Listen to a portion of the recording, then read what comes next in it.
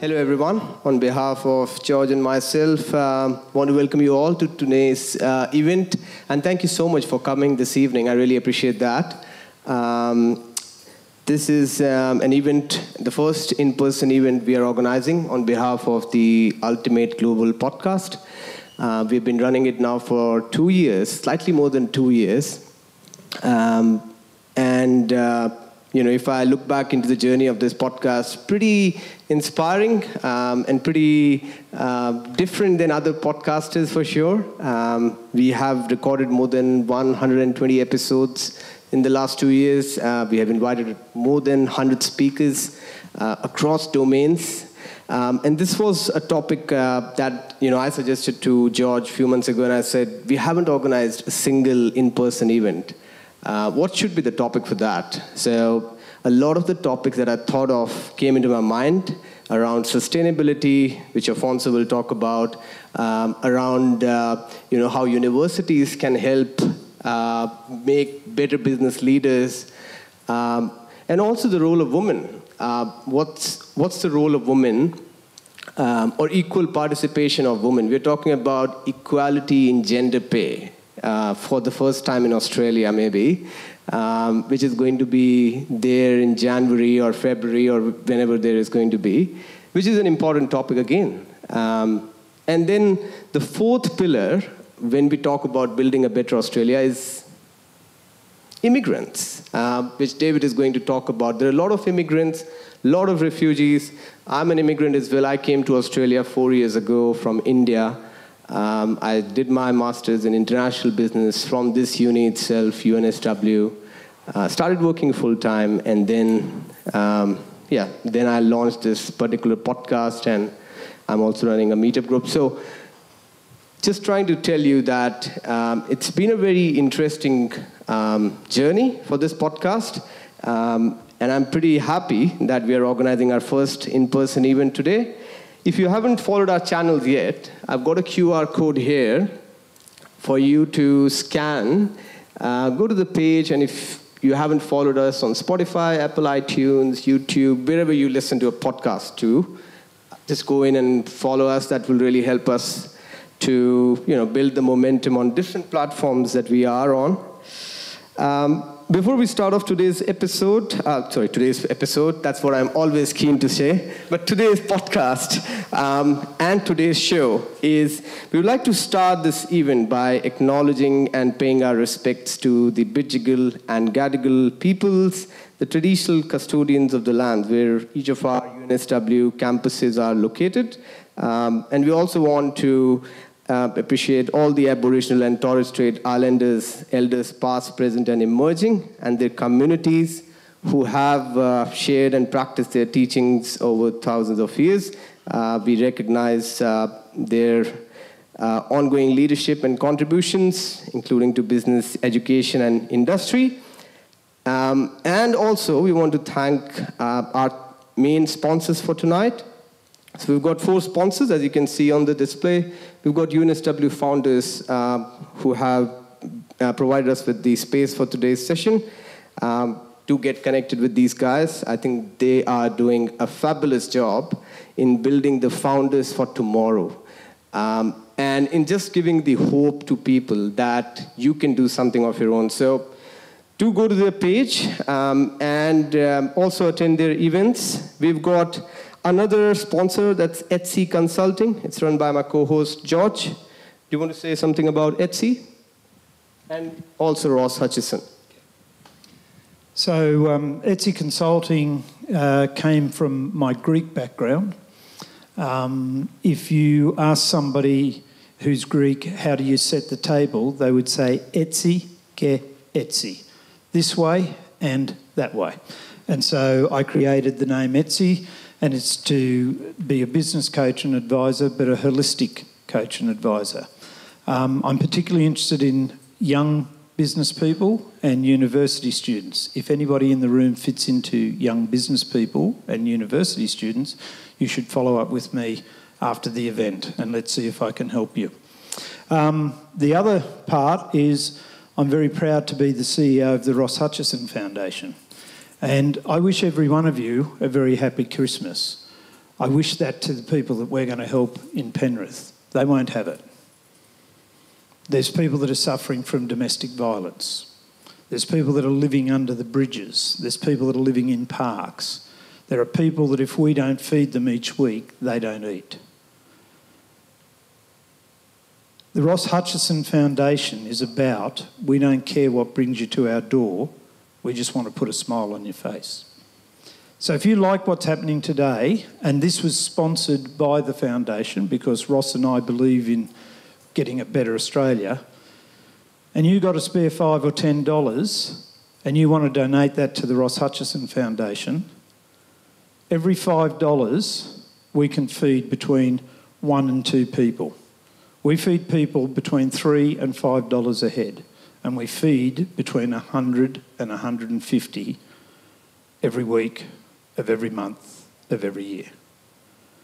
So part of building a better Australia is if we can get better business people to run better businesses, then hopefully we'll get more support for my charity. Thank you. I can definitely see some tears coming out of George's eyes because I think the two initiatives, and the second one especially, is very close to his heart, where he genuinely wants to help people who really need help. People who already have shelter or who already have got a roof on the top of their head, they don't need help. But the people who are suffering and who don't have anything in their hand are the ones who actually need help, and George is doing an incredible job in that. The fourth sponsor for tonight we have got is Buongiorno Media, if I'm spelling it correctly, Dave. The videographer for today is Dave, and he's our fourth sponsor. So thank you so much, Dave, for being there tonight. I appreciate that. Before we introduce the speakers for tonight, just running through the agenda, we plan to run today's session by giving a chance to all our speakers to come here, speak for 10 minutes on a topic that we have assigned to them, followed up by any Q&A that you guys have. So we want you to be involved once they have spoken one by one on different topics around building a better Australia. I've already told you about why we started off with this podcast. The main reason was to share the stories of inspiring individuals with others in the society. And I always call that it's a beautiful flavor, or it's a delicious flavor of youthfulness and an experienced mindset that you listen to on this podcast. Because He's the youthful one. I didn't say that. But I think it's a really good combination, which you find rarely on podcasts. Either it's all young people doing it. So it's a very unique flavor that you find on this podcast, where you can listen to stories, listen to people talking about different things. We have invited people across different ranges. It can be in business, politics, sales, CEOs, founders, co-founders. Our top series has been the one which we have done with CEOs, founders, and co-founders. In fact, in this audience, I can spot 3 people who have been our speakers on this podcast. One has been Toby, who talked about the benefits of LinkedIn.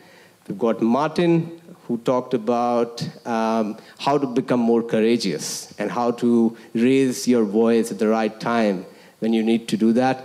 We've also got Wiz, who is sitting at the back very quietly. He's got his LinkedIn Top Patch Award yesterday, and he's sitting very quietly at the back, but he's really a talented folk. He is the founder of Greenfluence, working towards sustainability, which can be good to connect with Afonso later on. But we'll not waste a lot of time. The first speaker for today is David Keegan. David is the founder and CEO of Host International.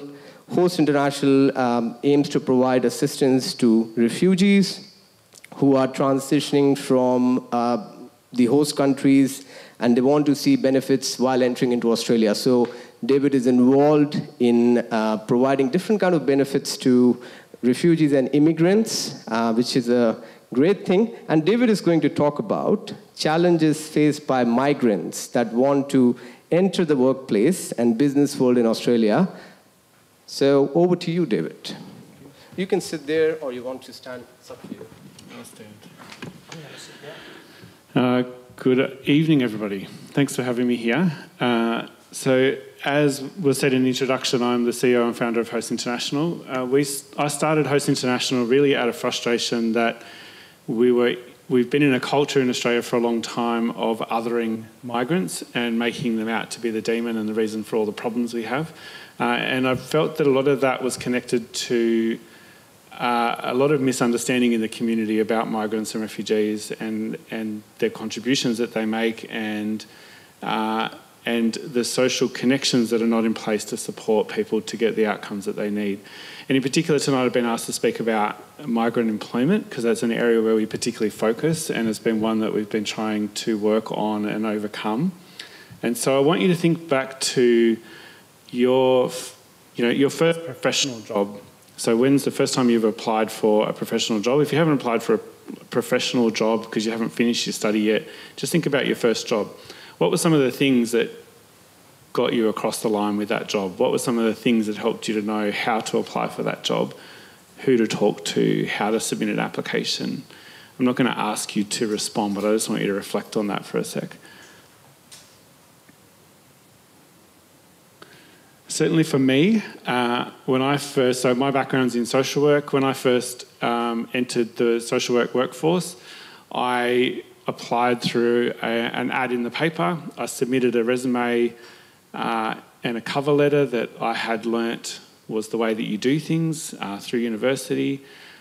Through my placement at uni, I had built connections with people that helped me to know where and when jobs were happening and how I should pitch my application.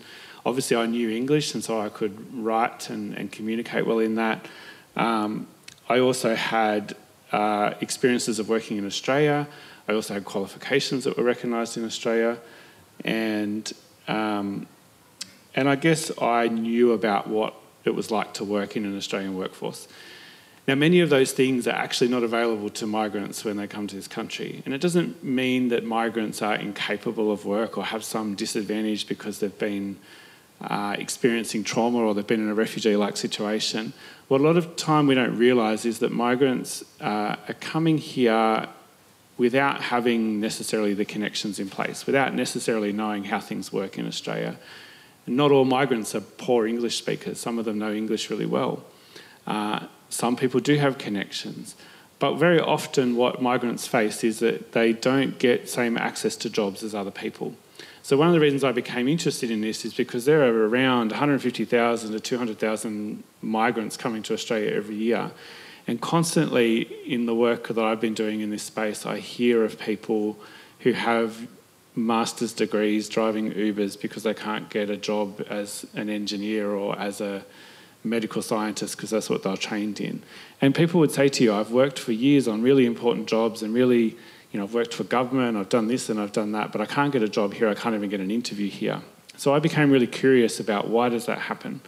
And I think as I talked to refugees and migrants, so I'm using those terms generally, I found that people were struggling to know how to pitch into the right space, but they're also facing bias and I don't think it's necessarily a discrimination or a racism thing, but I think that there is bias that people are facing.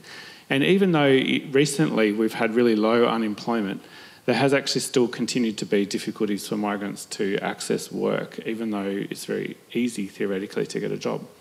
And so there's something going wrong there. And so one of the things I guess I'm wanting you to think about today is how do you play a part in making sure that there isn't exclusion in the workforce?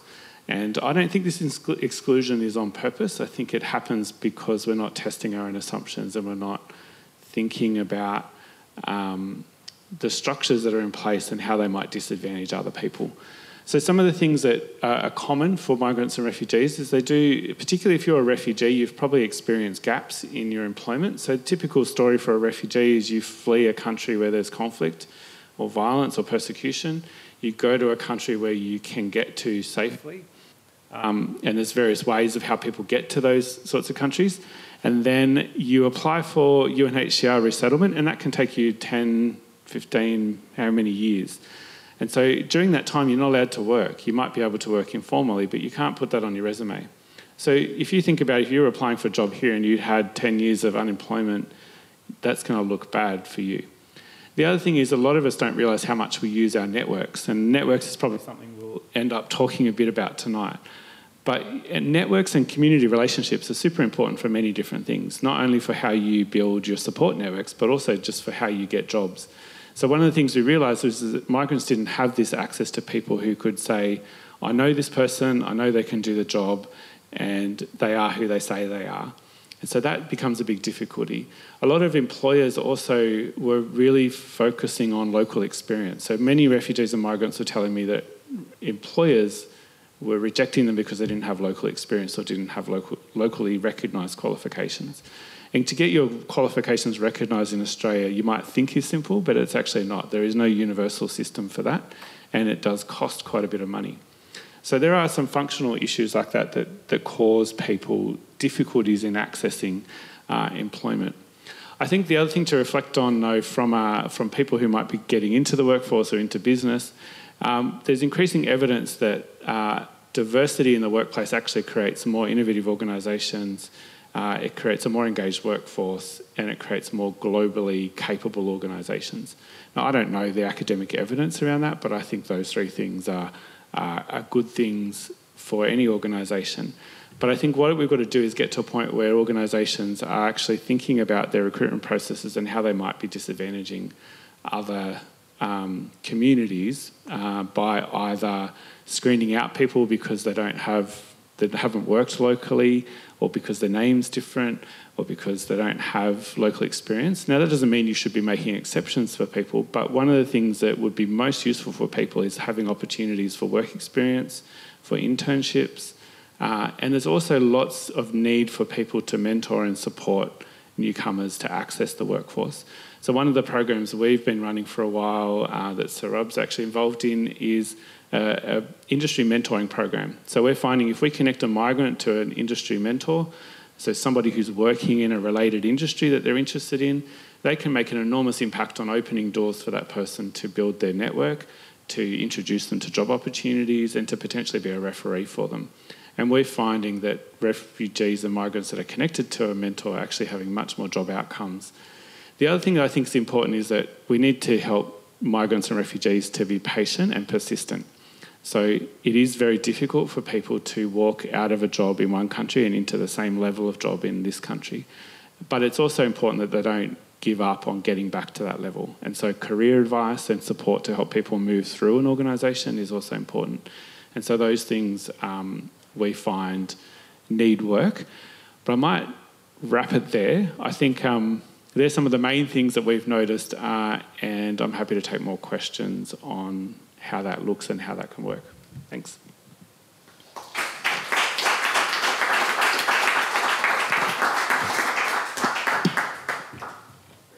Thank you so much, David. And I think one of the most important points that you just talked about is how important it is for you to network. When you come to a new country, and I keep on emphasizing it with different people. Anna knows about that when we participated in the UNSW Business School event, and I talked about this thing that when you come to a new country, just don't apply filters. Go and attend events. Even if you're not getting a value out of it, that's fine. Just go and attend that event and meet new people and have the courage to talk to a new person. That's the more important thing. You never know which connection might lead you to which place. I met George 3 years ago for during an interchange competition. We never knew that we'll start a podcast, and we never knew that this event will be taking place today. So you never know the power of networking unless you actually do that. So George, do you want to introduce our next speaker? As I always do, whenever he asks me about something, I go on to something else instead. So, firstly, is there anybody that's got a question from what David shared with us? Or we can take it afterwards. We can do that. We've got a couple of minutes. He was ahead of time. He's a good fellow. So, any questions from the floor at all at the moment? If not, I want to... Oh, yes. I guess you mentioned there are a lot of biases in the recruitment process. Do you think there's ways that companies can remove bias for these refugees or immigrants? Give them the mic. Yeah, there are. I think you need to look at this in terms of different entry points. And so, first of all, is graduate. So companies have graduate or internship type positions.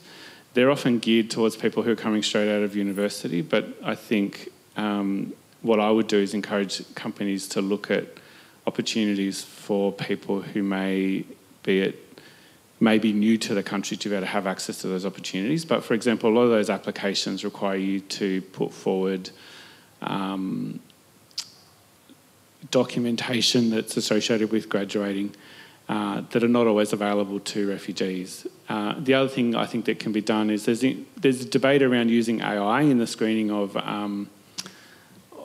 resumes. I have mixed feelings about that. I think it might work, it might not, but it's one way that you can reduce the bias that happens. I think one of the ways I look at bias is that I think it's not, as I said, I don't think it's necessarily a deliberate bias. I think what happens is you think this person's from another country, they've probably got limited English, they may not understand how things work here, and so that's just hard work. That's what my brain used to do.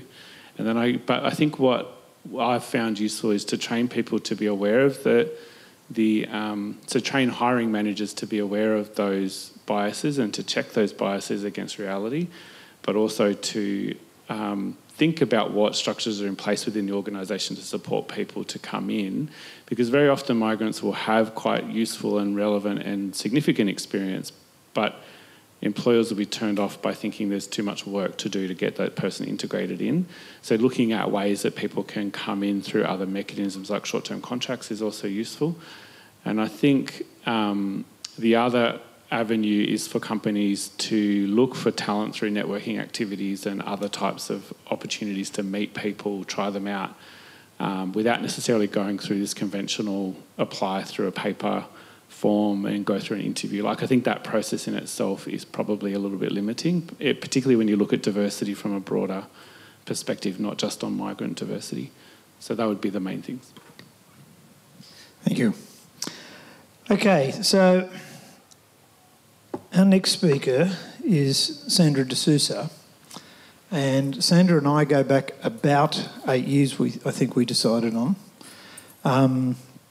If you're not following her, if you've not heard about her, and you really actually care about wanting to make a change, and you actually really care about getting a fairer and more equitable world, especially for women in business, which this country and this world is still way, way behind, then you should follow her.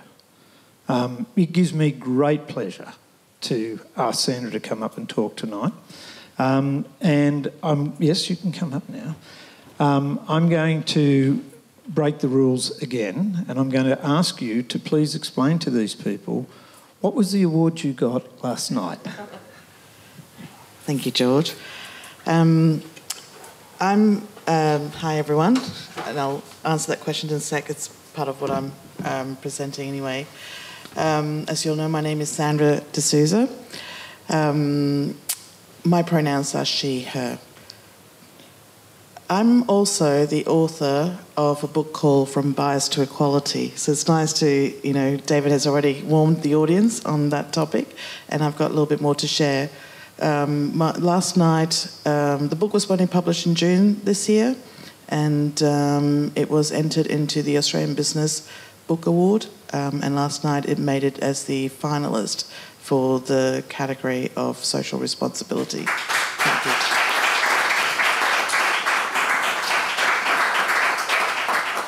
Thank you very much. The reason why that book came about was as the CEO and founder of Elect, my team and I, we wanted to have a look where we're at with gender equality in leadership roles in the C-suite. And when I talk about C-suite, it's the chiefs of everybody, as well as the board of directors. And so we went through all the companies in the Australian Stock Exchange. They're all listed in there. There's publicly available information, so it's quite easy to check them out. And we scored them against 4 criteria. The first criteria is if they have, they get 1 point if they have 1 woman CEO or CFO. They get another point if they have a women board chair. A third point if they have at least 25% of women on boards. And the fourth point if they have at least 25% of women in the C-suite, in the executive team, the most senior leadership team. And if they score at least 3 points or more, we consider them really committed to gender equality. Now, I'm going to ask all of you, out of almost 2,100 companies, so that's over 2,000, how many companies do you think scored 3 points or more? You might even ask the panel. David might have an idea, but just throw out a number. 20%. You think 20%? You got 5? You got 10? David? Don't know. Any number? Jim? Alphonse? 15% or so. Okay. They're all very good numbers. The 98 companies, which works out to be less than 5%. Yeah, really low. And I was shocked, but not shocked. I've been in the... my career started as an accountant, as a corporate, and then 10 years ago I started my own business and into digital marketing, where people say I've crossed over to the dark side. So I've got the entrepreneurial side of me. But I also spent 20 years volunteering for an international NGO where I was elected as a state president a number of years ago. I was on their international board, which is affiliated with the United Nations. So I'm across all of the research when it comes to gender equality, from community level all the way to international level. And there was so much in the talk and research saying things are progressing. So when I saw that number, I thought, wow, that is really low. Before I go and tell you about the book, what was the outcome and the reason more about the book, I went ahead and for tonight's presentation, I thought I'd better share some data with you guys, because we all love data here, don't we? And just to say where we're at with the Gender Equality Scorecard in Australia. So this is 2022 data by WGEA, which is the Workplace Gender Equality Agency, and companies over 100 employees have to report, provide all the necessary data about their employees, pay gap, salary information, about their information. So this is based on 4.5 million employees in Australia. The 2023 scorecard is actually due any day now, but I've got the last year's data. So the gender pay gap, where it stood, is at 22.8%. So that means for every man that earns $1, woman earns 77 cents. Okay, so, that's a clear gap. And it didn't change from the year before. Every industry, and by the way, this is not man bashing. I just wanted to share the stat. There's no man bashing going on over here. Every industry has a pay gap that favours men. Men are significantly more likely to hold managerial positions, even in female-dominated industries.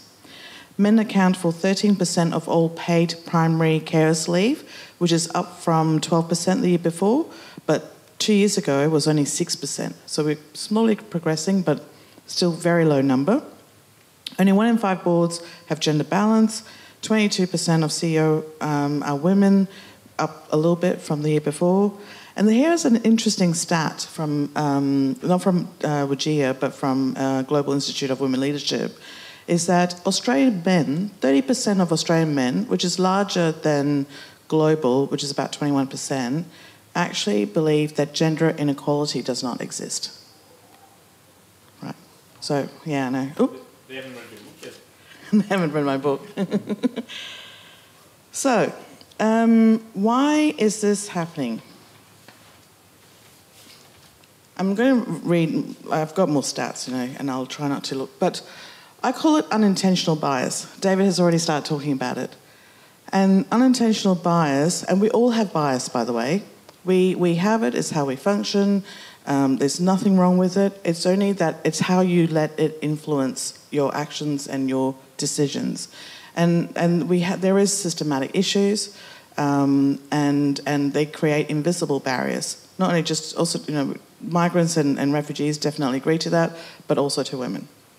And so this is what happens, men and women actually, when you think about, like when I give you the low stat on primary carer leaves for men. So I'm going to share some more stats, and I might go over time a little bit, sorry, George. These are the stats in terms of how the unintentional bias can influence your day-to-day. So, if you're working, this is also to raise awareness. So did you know, and this is a famous stat, by the way, when it comes to applying for a job, that if a man sees a job role in terms of responsibilities and they think they can do 60% of the role, they'll apply for that role. But for a woman, they need to feel 100% before they would apply. And I'm going to read, sorry, I don't like looking at paper when I'm seeing, but I'm just going to read out these stats.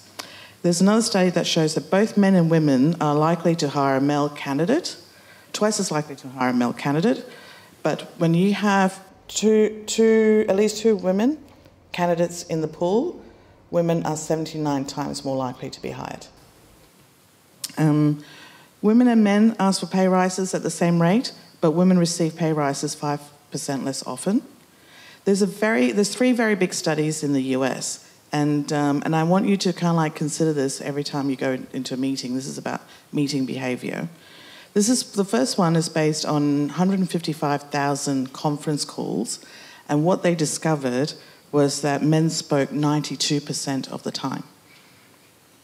Another study that published that found that women speak 25% less than men on average meetings when both men and women are present. And another study said that both men and women are more likely to interrupt someone if they're female. So these are just the unintentional bias that kind of like, it's engraved in us and that the kind of behaviour. So it makes it harder for women to be seen when it comes to meetings. Another stat is that half of men, less than half of males spend 42%, sorry, I'm getting the stats wrong. They spend less time on housework, let me just put it this way, and compared to 70% of women. And mothers spend an average of 3.5 hours participating in childcare activities compared to fathers, which is 2 hours and 20 minutes. And so these are the stats. Like I said, it's not men bashing, but awareness is really the first step of change. And so how does this relate to my book? Well, the reason I wrote the book was because from the stat that I told you about, there's only 98 companies, I wanted to find out what makes these companies different. How come these CEOs can achieve gender equality in leadership roles when others can't? So I interviewed them. I reached out to them, I interviewed them, and I actually, that's what the book is based, is kind of like say these are the 5 things that what can be done. And this is what I think will help also drive better Australia, because these strategies can help companies to get greater women representation. I'm not going to wait till you read the book, I'm going to share it with you, because I'm generous that way. So the 5 ways are... actually, before I go back and talk about the 5 ways, the one thing I did notice, and I want to share it with you, is that the commonality across all of the CEOs, aside from the 5 ways in terms of how they're doing things, was that there was nothing in common at all. It didn't matter if they were a founding CEO or if they were recruited in. It didn't matter if they were a small cap listed company or very large global all around the world. It didn't matter if the industry was male-dominated, female-dominated. I spoke to mining, technology, textile, manufacturing, and it didn't matter, let's say, if they were recruited in or whether they were founded. I may have already repeated that. But what was common across all of them was that they really believed in diversity and that they were committed to make sure that happened, cascading all the way across. So if you do see a company that has diversity in their leadership team and boards, you know that they are really committed to it from the top. And so the 5 ways that I talk about in the book in terms of how to drive that gender equality change and what was common is the values and belief. If the CEO really believes and has that, so you need to assess that, that is one thing, because that shows that you truly believe in gender equality and diversity. The second thing that was common was that they secured support from the board chair to help drive change. The third one is that they incorporated targets into their strategic plan. Fourth one is that they empower their leadership team. So it's not really up to the CEO. They actually empower the leadership team to roll it out. And the last one was that, which David has alluded, they created an inclusive recruitment practice to make sure that they recruited diverse candidates into the roles. So why is that important? I'm almost done here, I promise, George. Why this is important, I've talked about a lot of problems and shared the data in terms of, the gaps and things like that. And there is actually a lot of research that showed that having increased women representation on teams and board, the companies do perform a lot better. And if you could bear with me for me to read this out, I've got the latest research that I wanted to share by McKinsey, 2019 analysis, is the latest one I could find, that found that companies in the top quartile of gender diversity on executive teams were 25% more likely to experience above average profitability than peer companies in the fourth quartile. And what's really interesting is that the higher the representation, the more likelihood of outperformance. So they've got companies, their data showed companies with more than 30% of women on their executive teams are significantly more likely to perform those with 10 to 30% of women. And they're more likely to outperform their peers.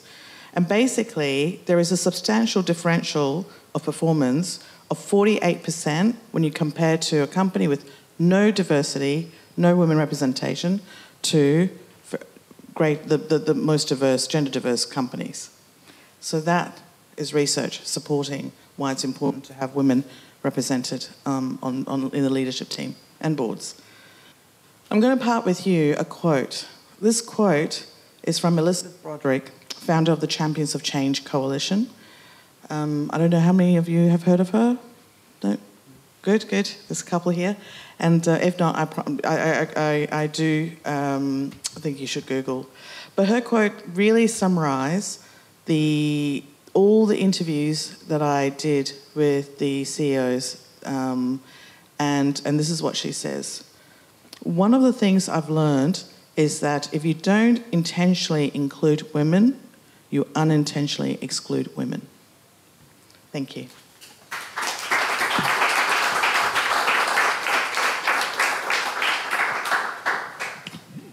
That wasn't too far over. Well done. Sandra and I have had a couple of chats about this, and it's a rather confronting thing when somebody tells you, but she didn't say these words to me, but in our conversation she basically said to me, George, you've got bias that you don't even realise. And that is confronting. But it really makes sense. It started to resonate, and I haven't shared this with Sandra because I haven't caught up with her since we had that chat. I was born at Fairfield, which is western suburbs Sydney. My parents were born in Australia, and I was born in Australia. And when I was around 12 or 13, I had blonde, I mean like blonde hair. But my name's Mavros, because my parents' parents were born in Greece. And when I went to North Sydney Boys High, which that was a change from Fairfield, western suburbs of Sydney, over to Northbridge, which is very elitist and big money part of town, I was one of the wogs at school. Like, I'm as Australian as the next bloke. I'm a very proud Australian. I got into many arguments with my relatives. But the unawareness of those kids that because I had a name that was from a Greek descent, I was a wog. And they treated me, some of them, in that manner. And I went to school with a couple of guys who were of Jewish background. And myself and two others defended those guys several times in the first few weeks because kids were picking on them because they were Jews. And I just said to somebody one day, why are you doing that? What? Why are you doing that? Why do you want to fight him? Because if you're going to fight him, you're going to fight me. Not that I was a very good fighter, but at least there was 4 of us in the fight, not just 2 of them. And they couldn't answer that question. And it was after our conversation I thought about, yes, there's that hidden bias. These kids were picking on me because somebody had told them, anybody with that name, there's got to be a wog. Now, those of my friends that know me, I'm no more Greek than most people from England. I'm the black sheep of my family. So once you get past that confrontation with yourself, you might start to think about, how do I understand that, and then what do I do about it? And I love that saying. I'm going to use that somewhere. So our next speaker is an exceptionally good friend of mine, Dr. Jim Taggart. Jim and I go back probably too many years that we're not going to admit to. He is a serial MC for charitable events. I met him at a charity event, I don't know how many years ago, and we just became friends ever since. He's an academic insofar as that he's an adjunct professor with the University of Notre Dame. He's also involved with Western Sydney Uni, and I think you've been involved with a few others in that time. He's done some extraordinary things in his career. He is an OAM. He doesn't make a big noise about that, but he should, because he's earned it. And he's a guy that I have no idea what he's going to talk about tonight. I've been to many events where I didn't know what he was really going to talk about, but it's always made me think. Listen well, you'll learn something. His talk tonight is the role of academia in developing better business leaders of the future. I welcome Dr. Jim Taggart.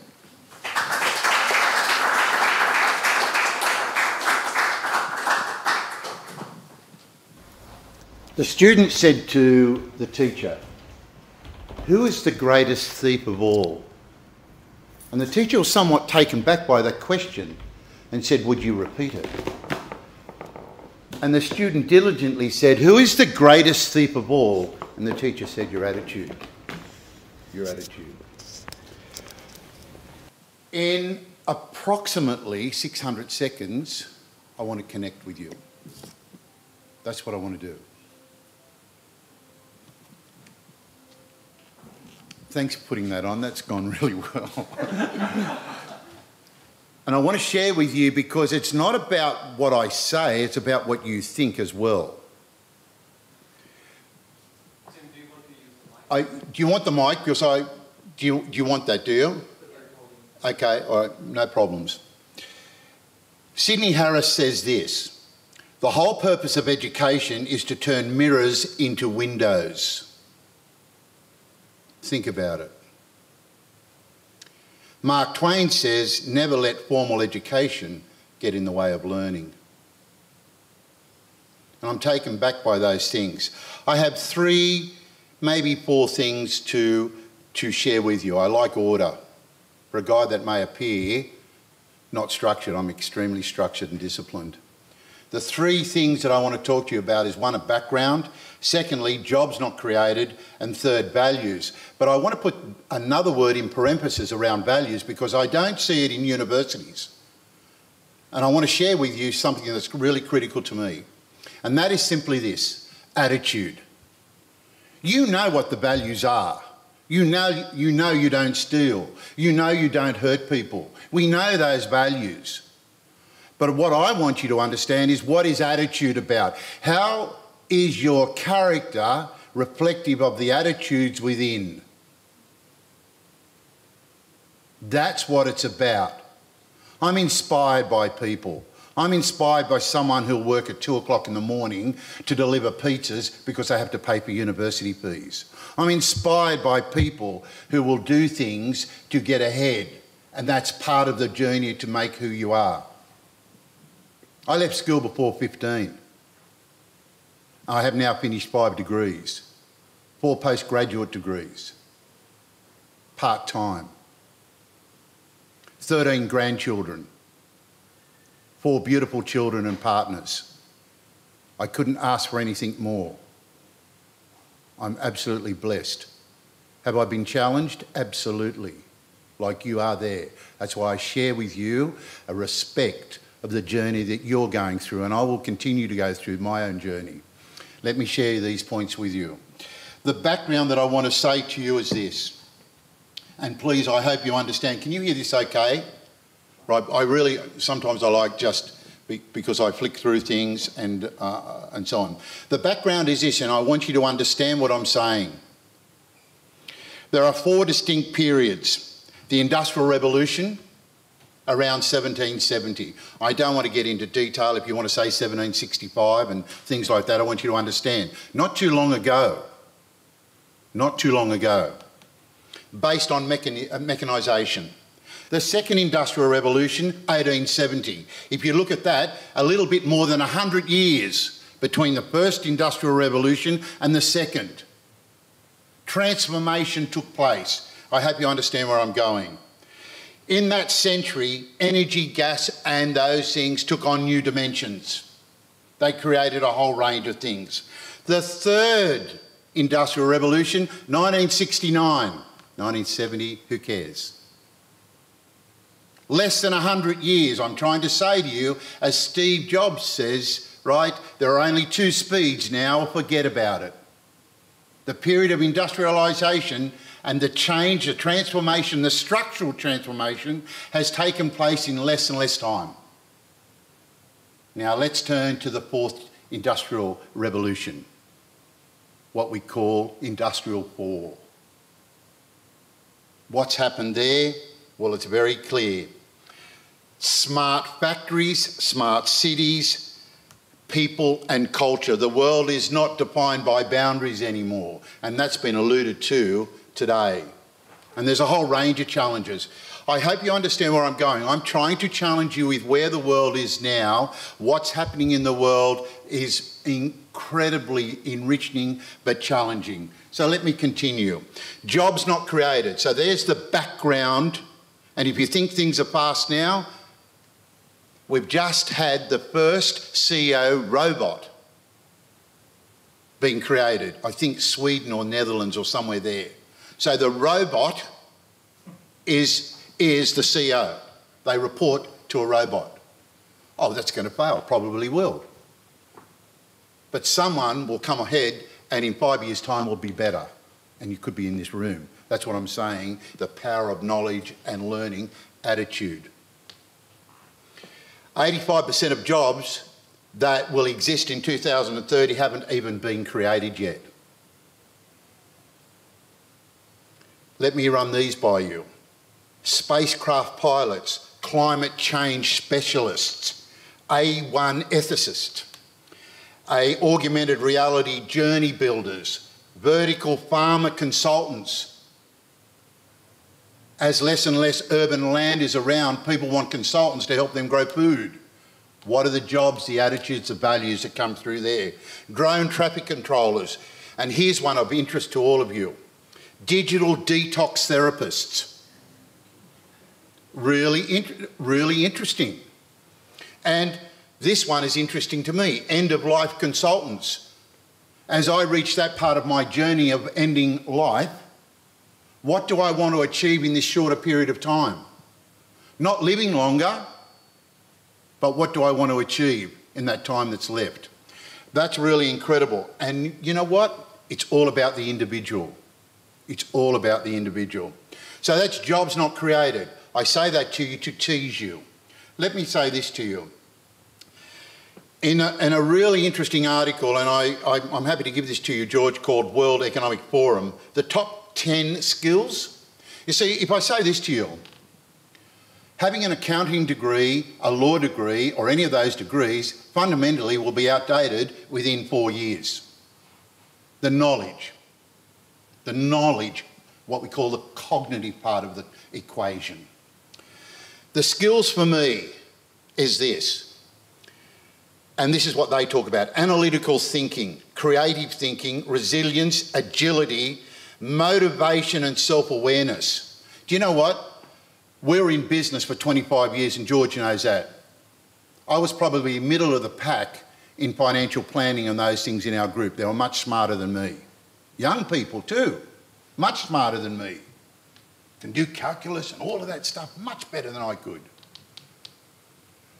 But what we did was we had trust, we had honesty to be able to share with each other relationships. Relationships, any of you at accounting, doing accounting, like you said you're an accountant, right? You can tell on a balance sheet the importance of looking at trust as an asset and or a liability, because just look at the bottom line in the P&L. So I'm simply trying to say to you, how strong is your ability to do that? So here I say this to you. What about technology literacy? What about things like dependability, empathy, leadership, and quality control? These are really important, lifelong. When I went to school, you got your degree, if you went through, you got your degree and it was boxed. That was it. Now, the expectation is you do micro study, micro-credentialism, all of those things with parallel to your degree and so on. And you know what? When I left teaching, I started teaching in high school. I'm sorry, I'm just talking very quickly. I can talk to you lots of things. They said to me, oh, Jim, I finished a diploma in teaching. And they said, Jim, if you want to get ahead, you're going to have to get a degree. Okay, I was married. Go and get a degree. Jim, we think you can go ahead, but you're not going to cut it with one degree. You're going to go and have to do a master's degree because you had to be in front of the pack. That's what I'm really trying to say to you. You need to work out where you want to be. And then my lifestyle is no better than yours. Let's get that really clear. What I'm trying to give you is a level of passion to be the best you can. I woke up, I've been married 46 years. I turned 70 next year. A lot of my life's gone whether I like it or not. So what do I want in my life? What do I want to be remembered by? And so on. Jim, how does this relate to universities? I can't put it together. Well, I'd be sad if you haven't. I'm saying to you, do what you can. Millennials and all of that will do 3 or 4 careers. We hear all this stuff. I can give you all the stats and that stuff. But I want you to be the best person you can. The conversation we were talking, I'm sorry I've forgotten your first name. Eden. About your travels and so inspired me. Because in life, moments help us improve ourselves. They challenge us, but they improve ourselves. And so I want to say these final things if I can, because time gets away. What's really interesting that I found 40 years ago was people were contained and kept everything within a box. Today, collaboration has become such a critical part in the supply chain. So if you can't build those things that create inquiry, and what I'm really big on this, has a level of trust, and I call it human glue. If you can't build human glue, it doesn't matter how many degrees you have. How are you? Good? Hot day, yes. No, I'm simply saying people, they are skills you'll need to work with. We talk about, I've just finished teaching a first year subject and we talked about diversity and cultural, harmony between different cultures to try and bring about output. Because at the end of the day, in a capitalist system, whether you like it or not, there's this thing called profit you've got to make. Whether you like it or not, you've got to make that. And that's what is the residual that gets, given to people and shared. So what I'm saying to you is if you can't create that, then you're going to go... Steve Jobs, when he ever wanted to develop skill, he would put 4 or 5 different people together, not the same people, because they had a different view about the problem. That's the richness of being able to do that and have respect for people. And I can look at your eyes and tell you whether I've said anything to you. You tell me. Non-verbal clues are very good. How are you? Good. Great speech. Yep. I'm saying sometimes what and how we say something speaks so loudly I don't even hear what you're saying. So what I'm saying to you, yes, you can have your accounting degree, and I've done the same, and finance and all of that stuff. But AI and all of that is taking that world. But what they cannot take is the human glue from you and I. Do you have to be smarter to get it? Absolutely. Do you have to make it a forefront of your thinking? Absolutely. I know whether you like me or don't. You don't have to say, I don't like you. They're the things that university needs to do. And can I leave you with one thought that I think university should be doing? And I was saying to George on the way, George kindly gave me a lip and I thank you for that. I really believe that in your undergraduate and even postgraduate studies, you should have a journey which is worth one whole subject. And you do it in year 1, year 2 and year 3. You have a bundle of papers like a thesis and then you write 3,000 to 4,000 words in your final year of study that test all of these things that I spoke about. Not how to understand cash flow analysis or, you know, what is a contingent liability on the balance sheet. That's easy. But what attracts and makes you, gives you that positive attitude. I better be quiet because time's way over, right? But I'm saying they're the things and we'll all be challenged. And can I share something with you? Can I share something with you?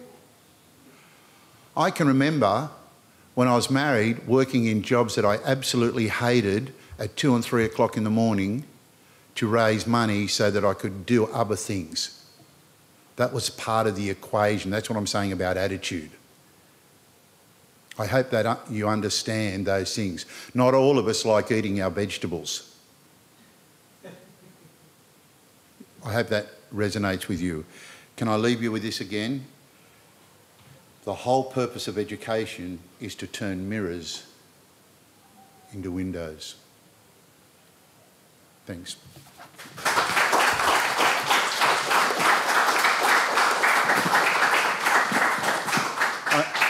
I'm often amused when people clap. It's either to get you off or that, you know, got something from it. So I'll just do that. I think another great presentation, Jim. Thank you so much for highlighting the importance of, you know, those soft skills that we need in today's era more than the hard skills. A lot of the times when you chat with university students, some of them, they still have emphasis on, oh, we've got a distinction. We've got a high distinction. Can I ask you, what are you doing outside of that? No, we don't have any time to do anything as a thing. So what they've done is they've got a high distinction, but they have not worked on developing their soft skills. They don't know how to present themselves in front of an audience, or they don't know maybe how to tell a 5-minute short story about themselves. If I ask a student coming out of a university, I can see the transcript, but I can't see whether you know how to tell your story. And I think that's a very important soft skill that any employer would look for. They of course want your degrees, and I understand that's the foundation for judging you because you don't have any experience. So that's the only thing that they can see to test your aptitude.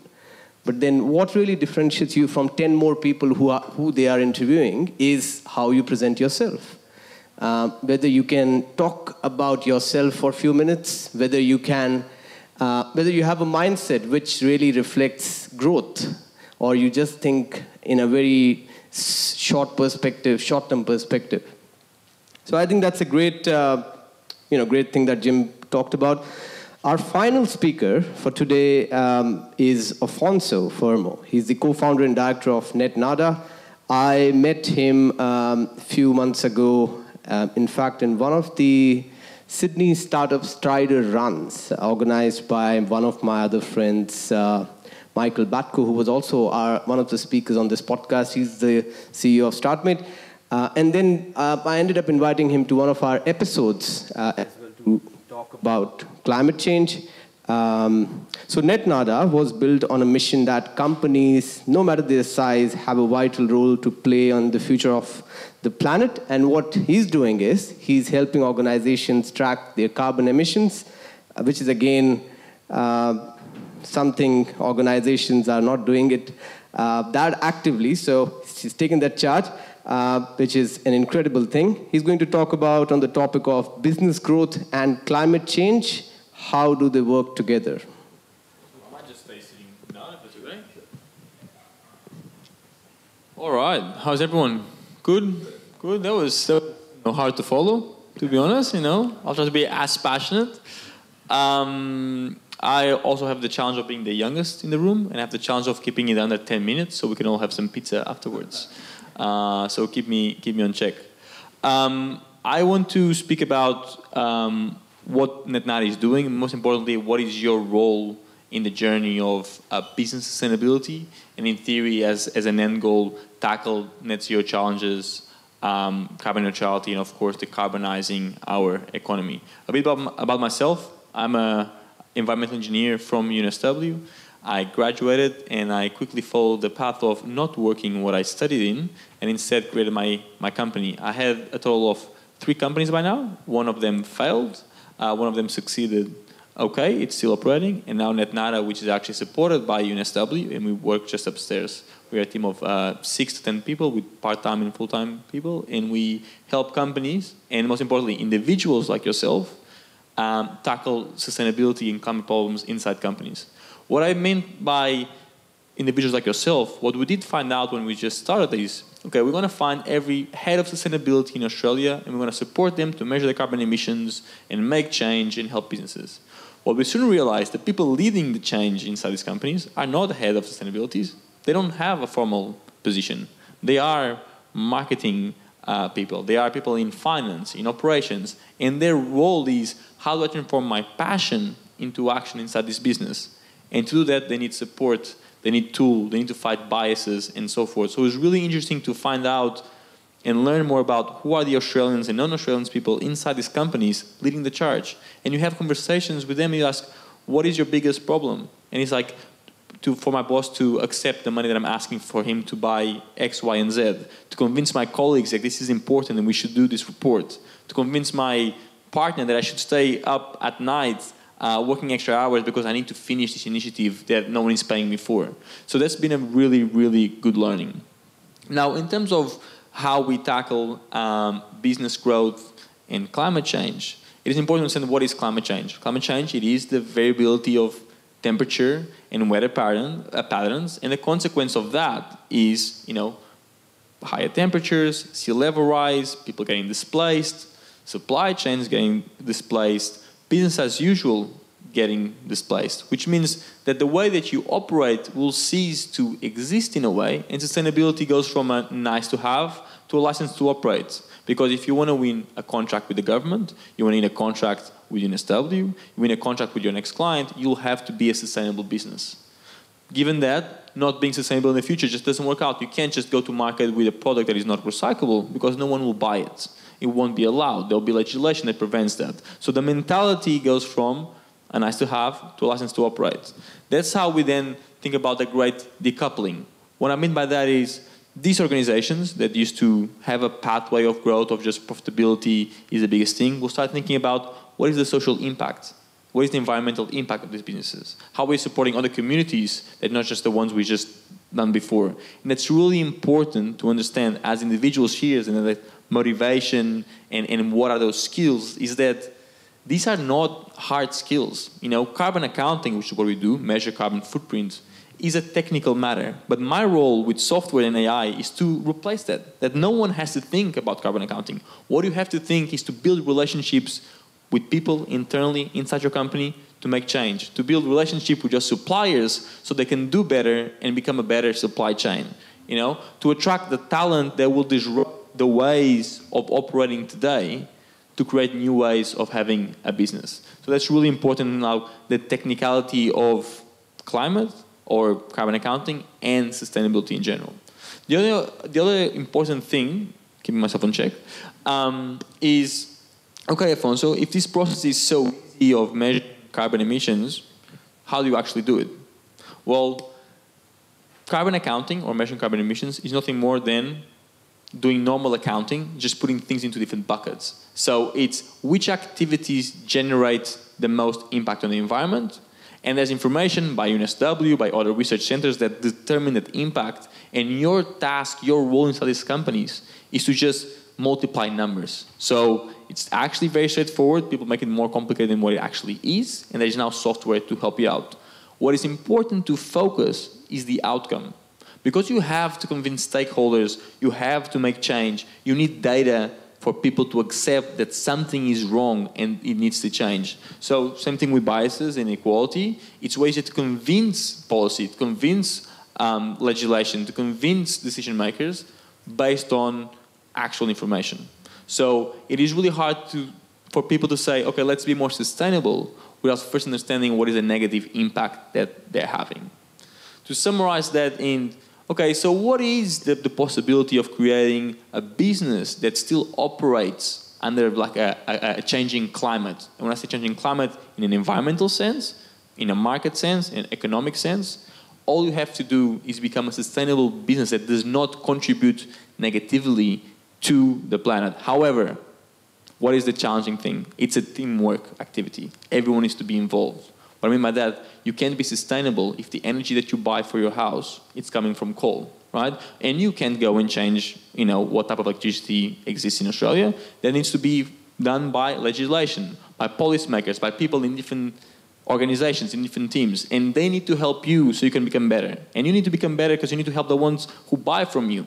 And as individuals, you need to educate yourself, right? You need to upskill so you can help others join you on that journey. So to summarize, with 2 minutes to go, is I'm keeping my task on check so we can have some pizza. Is why did you start NetNada, Afonso? Well, I started NetNada so you can spend less time on spreadsheets and more time around people. Because at the end of the day, the ones who are going to change climate, the ones who are going to make businesses who are sustainable are people from diverse backgrounds, are people who need convincing, are people who might not have the available data at their hands and they need data to back up their decisions, and are people that ultimately might not think that climate change is here, might not think that it's going to happen in 5, 10, 15 years, but it's up to us to educate, to empower ourselves and have those conversations so change can really happen. And I have 2.5 minutes to go, and I'll open that for questions if you do, or if not, we can just go have some pizza.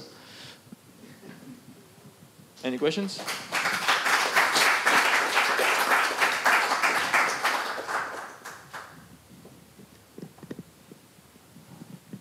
Yep. Sorry. So this carbon accounting, right? Is this for firms of all sizes, or is it targeted towards like a specific firm size? Yeah, it's for all sizes. The activity of measuring your impact is for business of all sizes. What does change is legislation. Large organizations, ASX 200 companies, a certain market cap, they're now being mandated to report on those emissions. So they have not nice to have a legislative pressure. What is happening is if a large company is now forced to report, their emissions imply who they buy from, which are the suppliers, and that supplier might be a small company, might be a small marketing agency with 6 people that didn't think they had to measure and report and become sustainable, but now they do. UNSW, same thing. Large organization has to report, and suddenly the gardener who does the landscaping and has a 10-person landscaping company will have to also report and measure. So even though there's legislation at different levels of company size and industry, everyone is rather quickly getting impacted just because of the network effects of how supply chains work and where data is coming from. That's a really good question. Any other questions? No? Awesome. 1 minute and 10 seconds to go. We've done it. Good job, Tim. Thank you very much. So we will allow you to have some pizza, and we will allow you to have a drink. And we will allow about a 10-minute break. If you have no questions when we come back, these 4 people are going to wonder, what was the point? If you don't have a question at the moment, I ask you this. If you did have a question, what would it be? And if your answer is, I don't know, that's okay. If you did know, what would it be?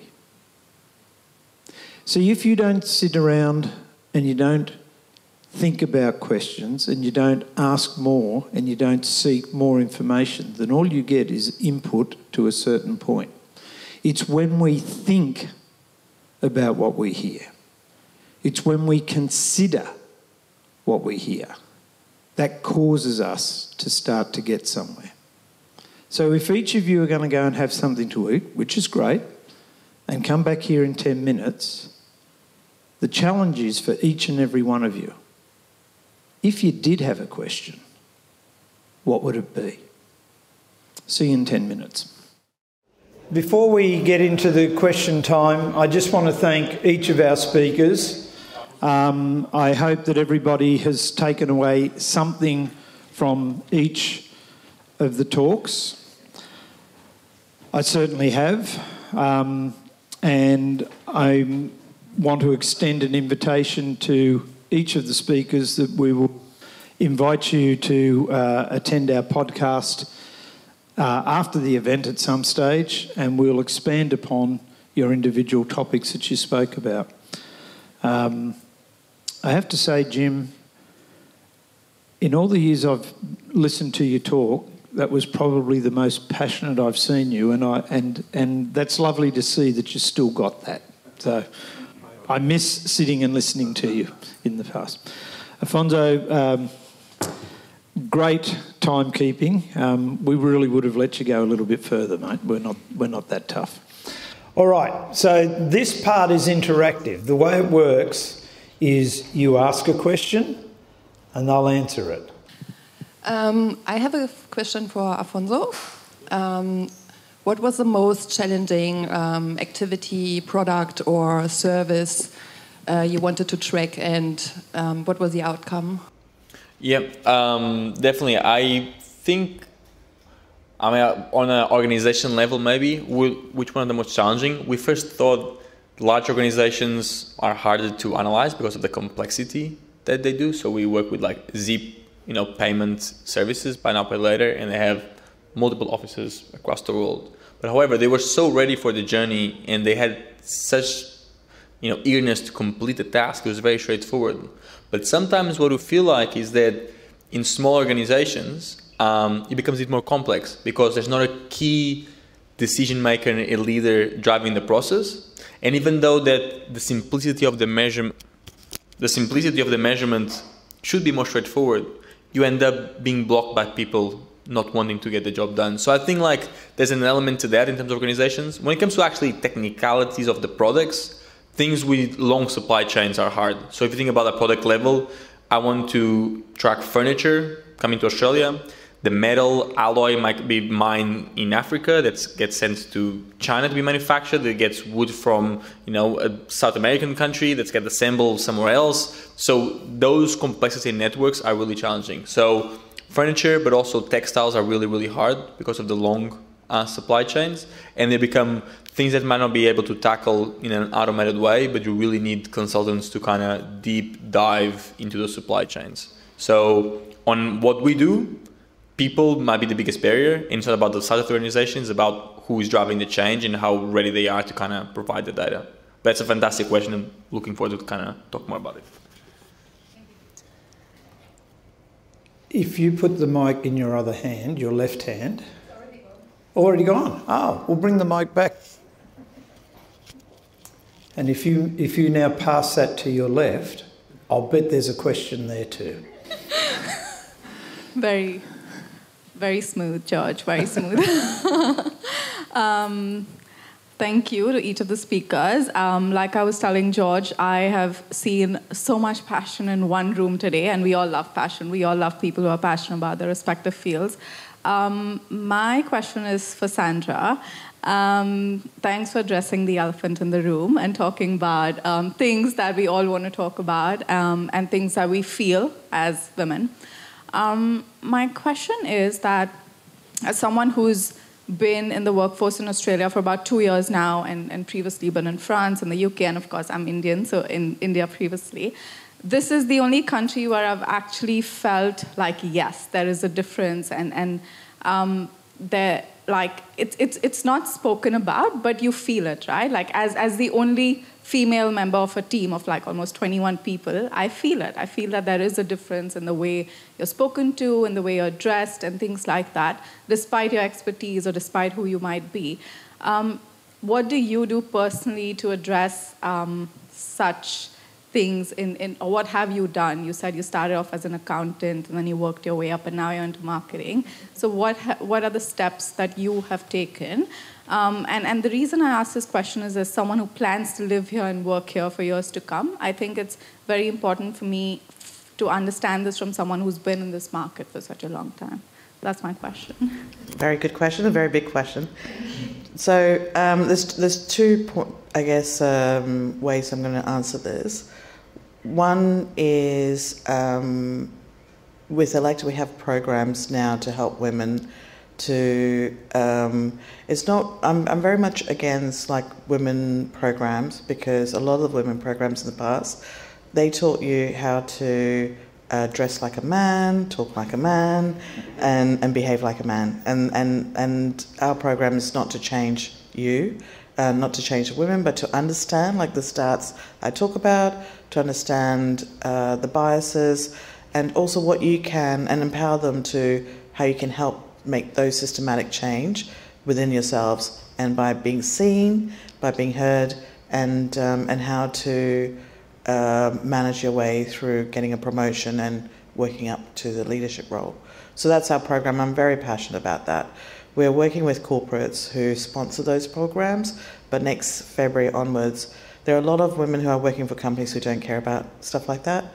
And so we want to offer individual programs, and that's coming out in February as a 12-month program. And the outcome is that you get a promotion. You work through to get a promotion out of that. So that's one answer. And I'm not trying to, by the way, pitch business, but it's marketing in me. And in terms of my background, I started off as an accountant, and at the age of 21, I was a financial controller of a multinational publishing company, and I didn't do an accounting degree or got qualified. And so I had very good mentors, and it was also a very blokey environment still. And which I worked my way through. And it was in the late 20s, early 30s that I do notice that I keep hitting the brick wall, the glass ceiling that everybody talks about. And back then, I looked a lot younger. I was a lot thinner.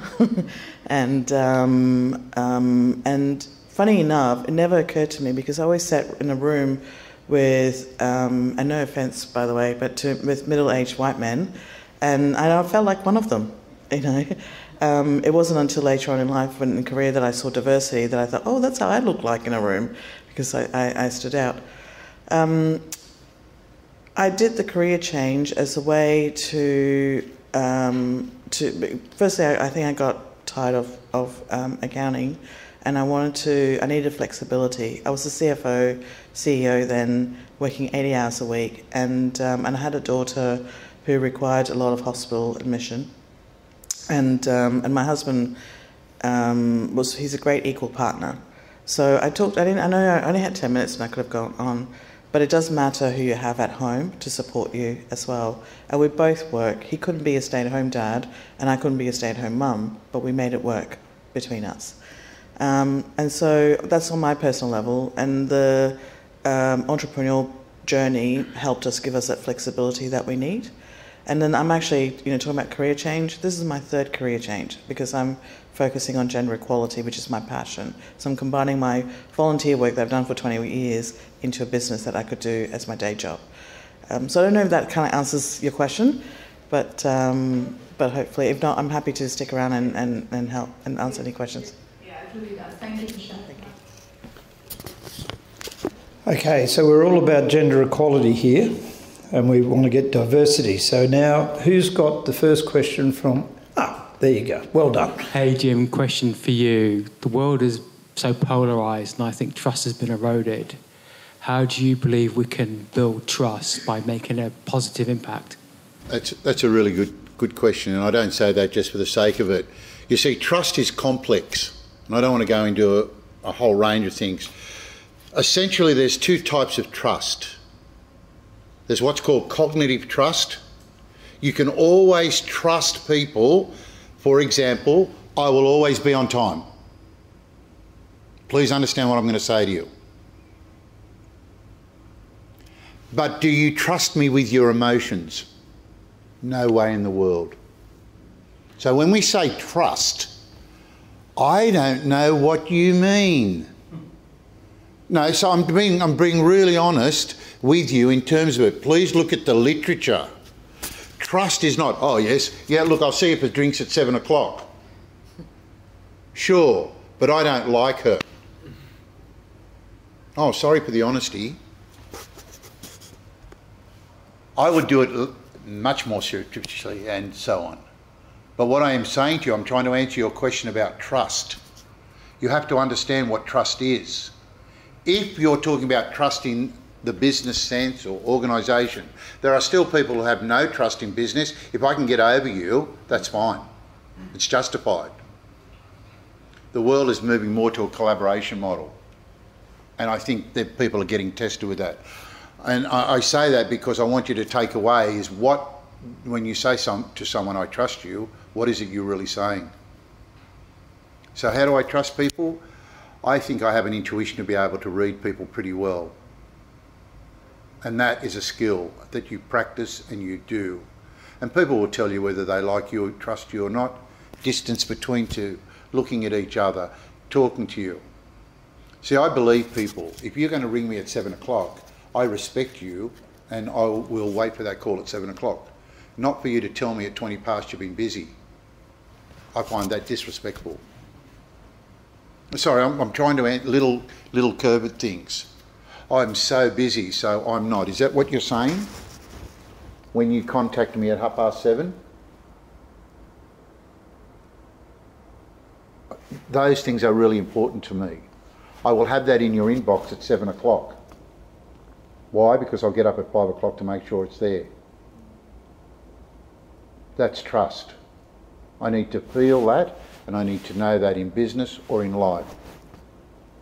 Nothing's greater for me when my grandchildren cuddle me. Trust. If I say I'm going to buy, I want you to understand what I'm saying. If I say I'm going to, we've just come back, I said, from Japan. If I say I'm going to bring you back a present, I will bring you back a present. That's how you build trust. I hope I'm making sense to you, and you then transform and translate that into a whole range of other environments.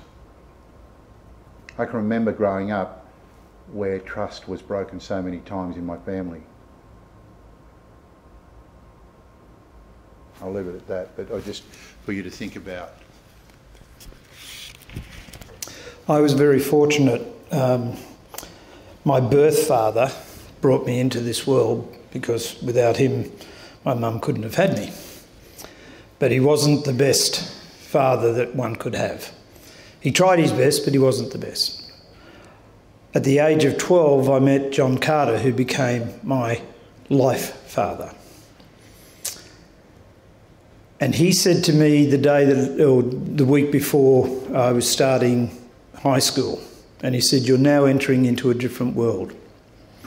And he said, "Your name is so important. And if you want people to trust you, don't make threats, make promises." But he said, I see threats and promises different too. He said, don't threaten that you're going to tidy up your room when you tell your mum you're going to do it. Promise her. And so that word has always meant something very strong to me. So whenever I promise something, be it good, bad or indifferent, people know I will do it. My nose is not in the best of shapes. We had an exceptionally good fighter in North Sydney Boys High, and I said to him, if you hit me one more time, because my mother insisted I cut my hair very short, and so my ears stuck out, and I was called Noddy. I was also called Taxi, doors are open. And this bloke used to think it was funny to come up and hit my ears. I said to him, you hit me one more time in the ears and I'm going to smack you in the mouth. He hit me one more time in the ears. I believe I did actually land the punch. My friends tell me he got me 3 times, 1, 2, 3, before I hit the ground and broke my nose. But everybody else in that school never came near me because he was the guy that did what he said he was going to do. And all my children will tell you, if Dad promises, it's going to happen. To me, if you want to earn trust, it's not about what you say you're going to do. It's like he says, and that's why we get on so well. It's about doing what you say. And George, can I just say, sorry, that's very elegantly put. Be selective in what you say you'll do. I just give you that by passing. Yeah. Don't throw it around as if it's a cheap bag of chips. I'll do it, I'll do it, I'll do it. No, all my kids and many of my good close friends know when I use the word promise, it's a done deal. Okay. So who's got another question for us? Okay, we've got one at the back. Stu's got a question over here. Go for it.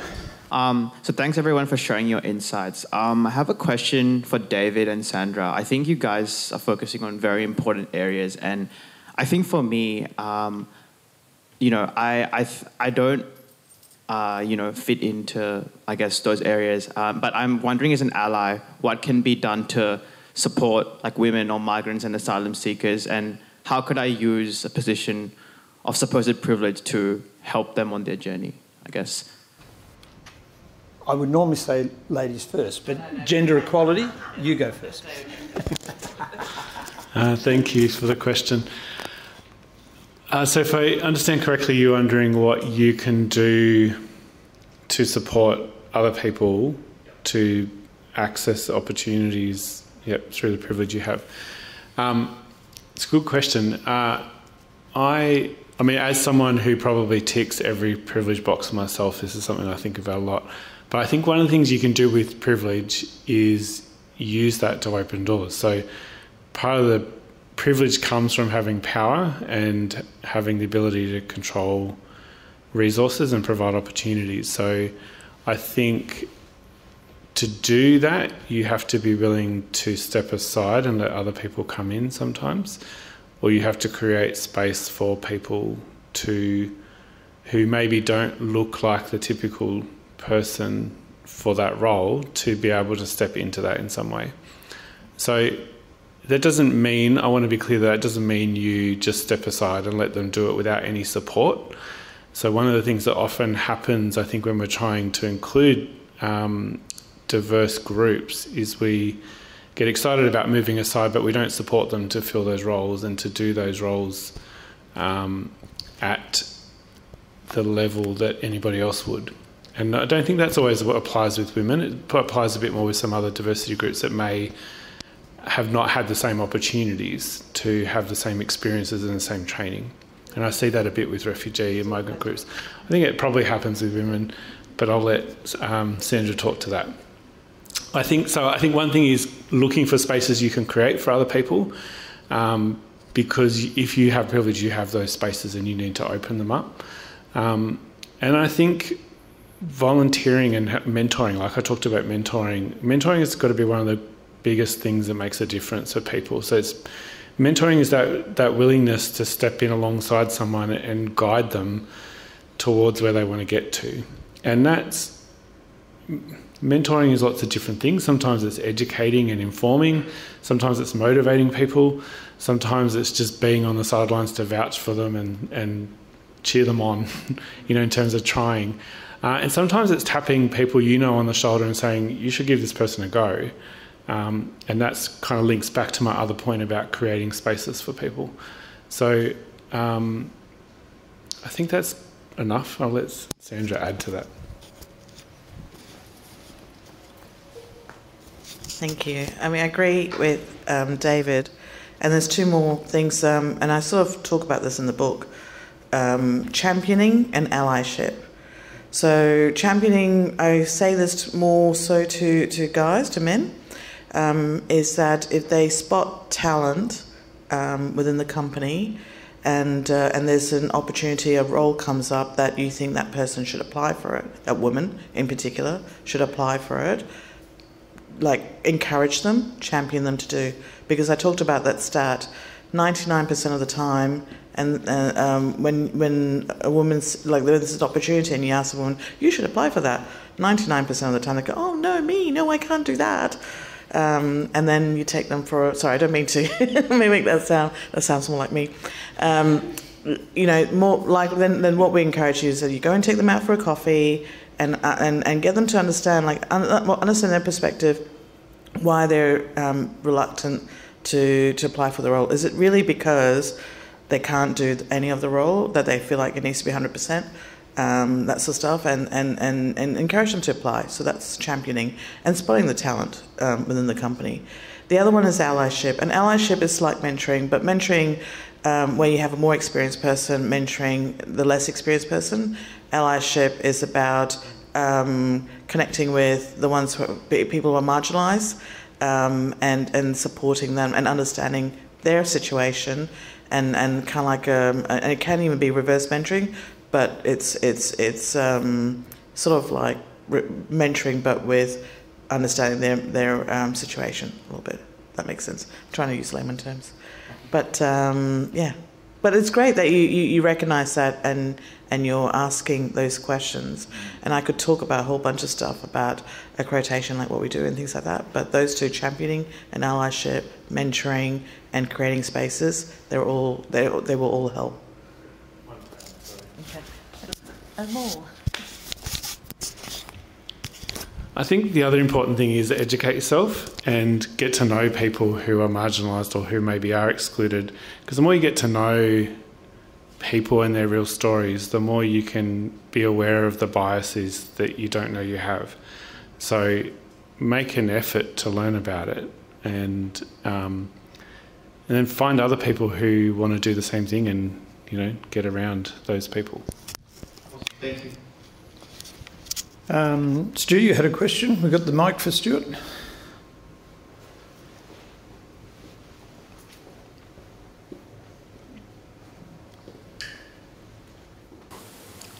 Question for all of you. Ooh. And a nice short sentence from each of you. Ooh. What is your purpose? Oh, dear, just start with me. Okay, my purpose is to make the 51% of the population not to be an underrepresented category.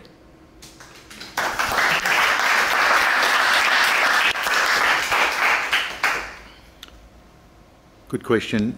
My purpose is to be the best person I can and to translate that immediately through my family.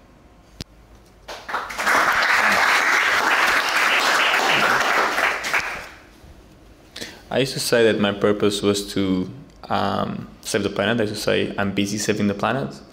But I think my purpose now is just to make sure that people are happy, and that applies anywhere, in the workplace, outside the workplace, so it's a bit more generic.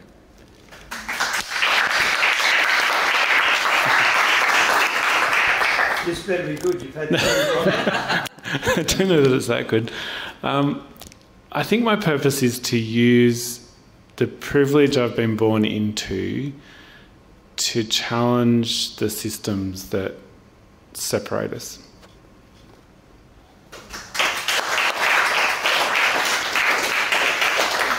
Good question, Stuart. So anybody else have a question? Who's got the next question for us? This question is for Sandra. In terms of gender inequality today, to the extent that they can be separated, what portion of gender inequality today do you think is caused by predominantly social biases versus, say, existing purely economic factors? So, for example, the fact that inheritance overwhelmingly tends to benefit men, etc. And where do you think, particularly in terms of building a better Australia, where do you think government can spend its money best to impact and meaningfully reduce gender inequality today? That's a top question. That is a very good question. So I had all the answers, but then it's just going to be one very long answer. But okay. So with biases, it affects everything, and so where we can, I guess, eliminate gender equality is to use quotas. And and I know I'm a numbers person, things like that, but everywhere where you can measure, you'll start seeing improvement. It's everything in everything we do. Like, a woman takes time. Not unfortunately. So because where women earning less, they get less super when they take time off to have kids and not earn any income. It just all impacts. They don't get the promotion. They don't get that. And do you know that the highest homeless group, or the fastest homeless group, or the biggest homeless group, is women over the age of 55? Yeah. So to combat all of that is having the numbers to be really transparent and say these are the problem areas and start measuring them so that the collective group, including the government, can try and address it and reduce it. So the one thing that they're doing, and I talk about with GIA, they are making all the companies, I think Sarah also alert to that, to make their pay gap transparent. Now, if everybody knows which company has the size of the pay gap, they don't want to be seen as that company. And so transparency, numbers, all that will help reduce the inequality. Okay, so who else has a question? We've still got time. If you haven't got a question, go back to what I said before. If you did have one, what would it be? I'd love to add something on privilege, if that's okay. Yeah. I think coming from like a migrant ground, but of privilege in a sense of being able to come to study in Australia, it's expensive, a family who supported me and so forth.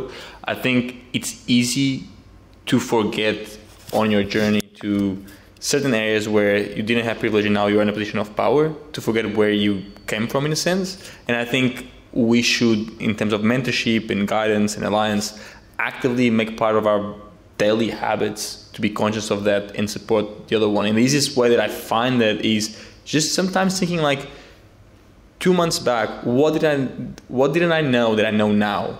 And use your new position to kind of share that. And I think it happens for me in the startup place. I think, it's so obvious. It's so easy to kind of network and go to events and speak at panels. But I remember 7 years ago, I was just entering this room for the first time without no clear idea what to do. And I think it takes not much time to reply to a LinkedIn message, to tell a friend that something is happening, to just kind of guide them in their journey. I think sometimes we got, in my world, a bit lost in like the big worlds and the big problems and the big challenges, and making someone fulfilled might just be sharing a link to an event and guide them in that way, because you are privileged to have contact with those people and be aware of that. So yeah. Okay, so I want to leave you with some thoughts. A lot of people do nothing because they don't know how to start. Nothing has an end unless it has a start.